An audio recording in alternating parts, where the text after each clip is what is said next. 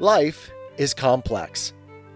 Join us for the simple gifts of wisdom, love, and delight in the written word.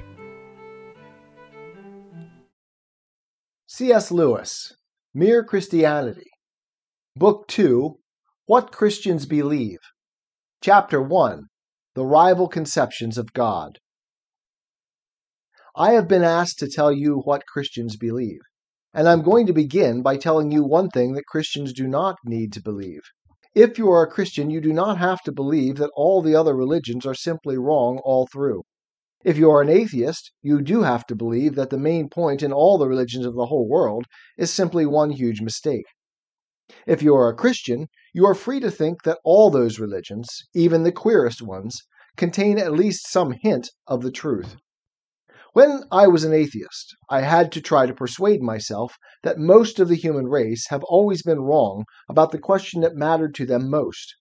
When I became a Christian, I was able to take a more liberal view. But, of course, being a Christian does mean thinking that where Christianity differs from other religions, Christianity is right, and they are wrong. As in arithmetic, there is only one right answer to a sum, and all other answers are wrong. But some of the wrong answers are much nearer being right than others. The first big division of humanity is into the majority who believe in some kind of God or gods, and the minority who do not. On this point, Christianity lines up with the majority, lines up with ancient Greeks and Romans, modern savages, Stoics, Platonists, Hindus, Mohammedans, etc., against the modern Western European materialist. Now I go on to the next big division. People who all believe in God can be divided according to the sort of God they believe in. There are two very different ideas on this subject. One of them is the idea that he is beyond good and evil. We humans call one thing good and another thing bad. But according to some people, that is merely our human point of view. These people would say that the wiser you become, the less you would want to call anything good or bad, and the more clearly you would see that everything is good in one way and bad in another, and that nothing could have been different.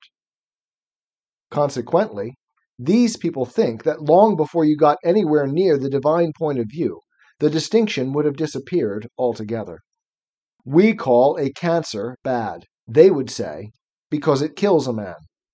But you might just as well call a successful surgeon bad because he kills a cancer. It all depends on the point of view.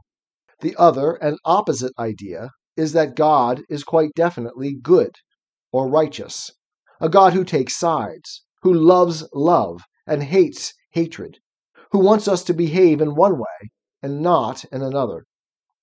The first of these views, the one that thinks God beyond good and evil, is called pantheism. It was held by the great Prussian philosopher Hegel, and, as far as I can understand them, by the Hindus. The other view is held by Jews, Mohammedans, and Christians. And with this big difference between pantheism and the Christian idea of God, there usually goes another. Pantheists usually believe that God, so to speak, animates the universe as you animate your body, that the universe almost is God, so that if it did not exist, he would not exist either, and anything you find in the universe is a part of God. The Christian idea is quite different. They think God invented and made the universe, like a man making a picture or composing a tune. A painter is not a picture, and he does not die if his picture is destroyed.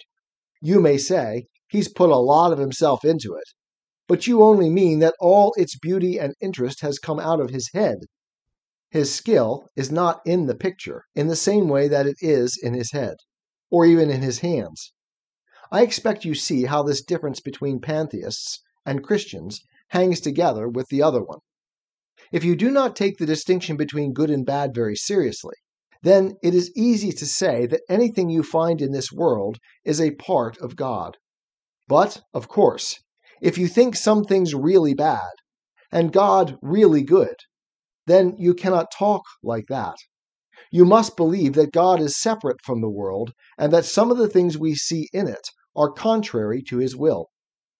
Confronted with a cancer or a slum, the pantheist can say, if you could only see it from the divine point of view, you would realize that this also is God. The Christian replies, don't talk damned nonsense. For Christianity is a fighting religion. It thinks God made the world, that space and time, heat and cold, and all the colors and tastes, and all the animals and vegetables are things that God made up out of his head, as a man makes up a story. But it also thinks that a great many things have gone wrong with the world that God made, and that God insists very loudly, on putting them right again. And, of course, that raises a very big question. If a good God made the world, why has it gone wrong? And for many years, I simply refused to listen to the Christian answers to this question, because I kept on feeling, whatever you say, and however clever your arguments are, isn't it much simpler and easier to say that the world was not made by any intelligent power? Aren't all your arguments simply a complicated attempt to avoid the obvious? But then that threw me back into another difficulty. My argument against God was that the universe seemed so cruel and unjust. But how had I got this idea of just and unjust? A man does not call a line crooked unless he has some idea of a straight line. What was I comparing this universe with when I called it unjust? If the whole show was bad and senseless from A to Z, so to speak, why did I, who was supposed to be a part of the show, find myself in such violent reaction against it? A man feels wet when he falls into water, because man is not a water animal. A fish would not feel wet. Of course, I could have given up my idea of justice by saying it was nothing but a private idea of my own. But if I did that, then my argument against God collapsed too, for the argument depended on saying that the world was really unjust, not simply that it did not happen to please my fancies. Thus, in the very act of trying to prove that God did not exist, in other words, that the whole of reality was senseless, I found I was forced to assume that one part of reality, namely my idea of justice, was full of sense. Consequently, atheism turns out to be too simple. If the whole universe has no meaning, we should never have found out that it has no meaning. Just as, if there were no light in the universe, and therefore no creatures with eyes, we should never know it was dark. Dark would be a word without meaning. 'Tis the gift to be simple. 'Tis the gift to be free. 'Tis the gift to come down where we ought to be. And when we find ourselves in the place just right, 'twill be in the valley of love and delight. When true simplicity is gained, to bow and to bend, we will not be ashamed. To turn will be our delight, till by turning, we come round right.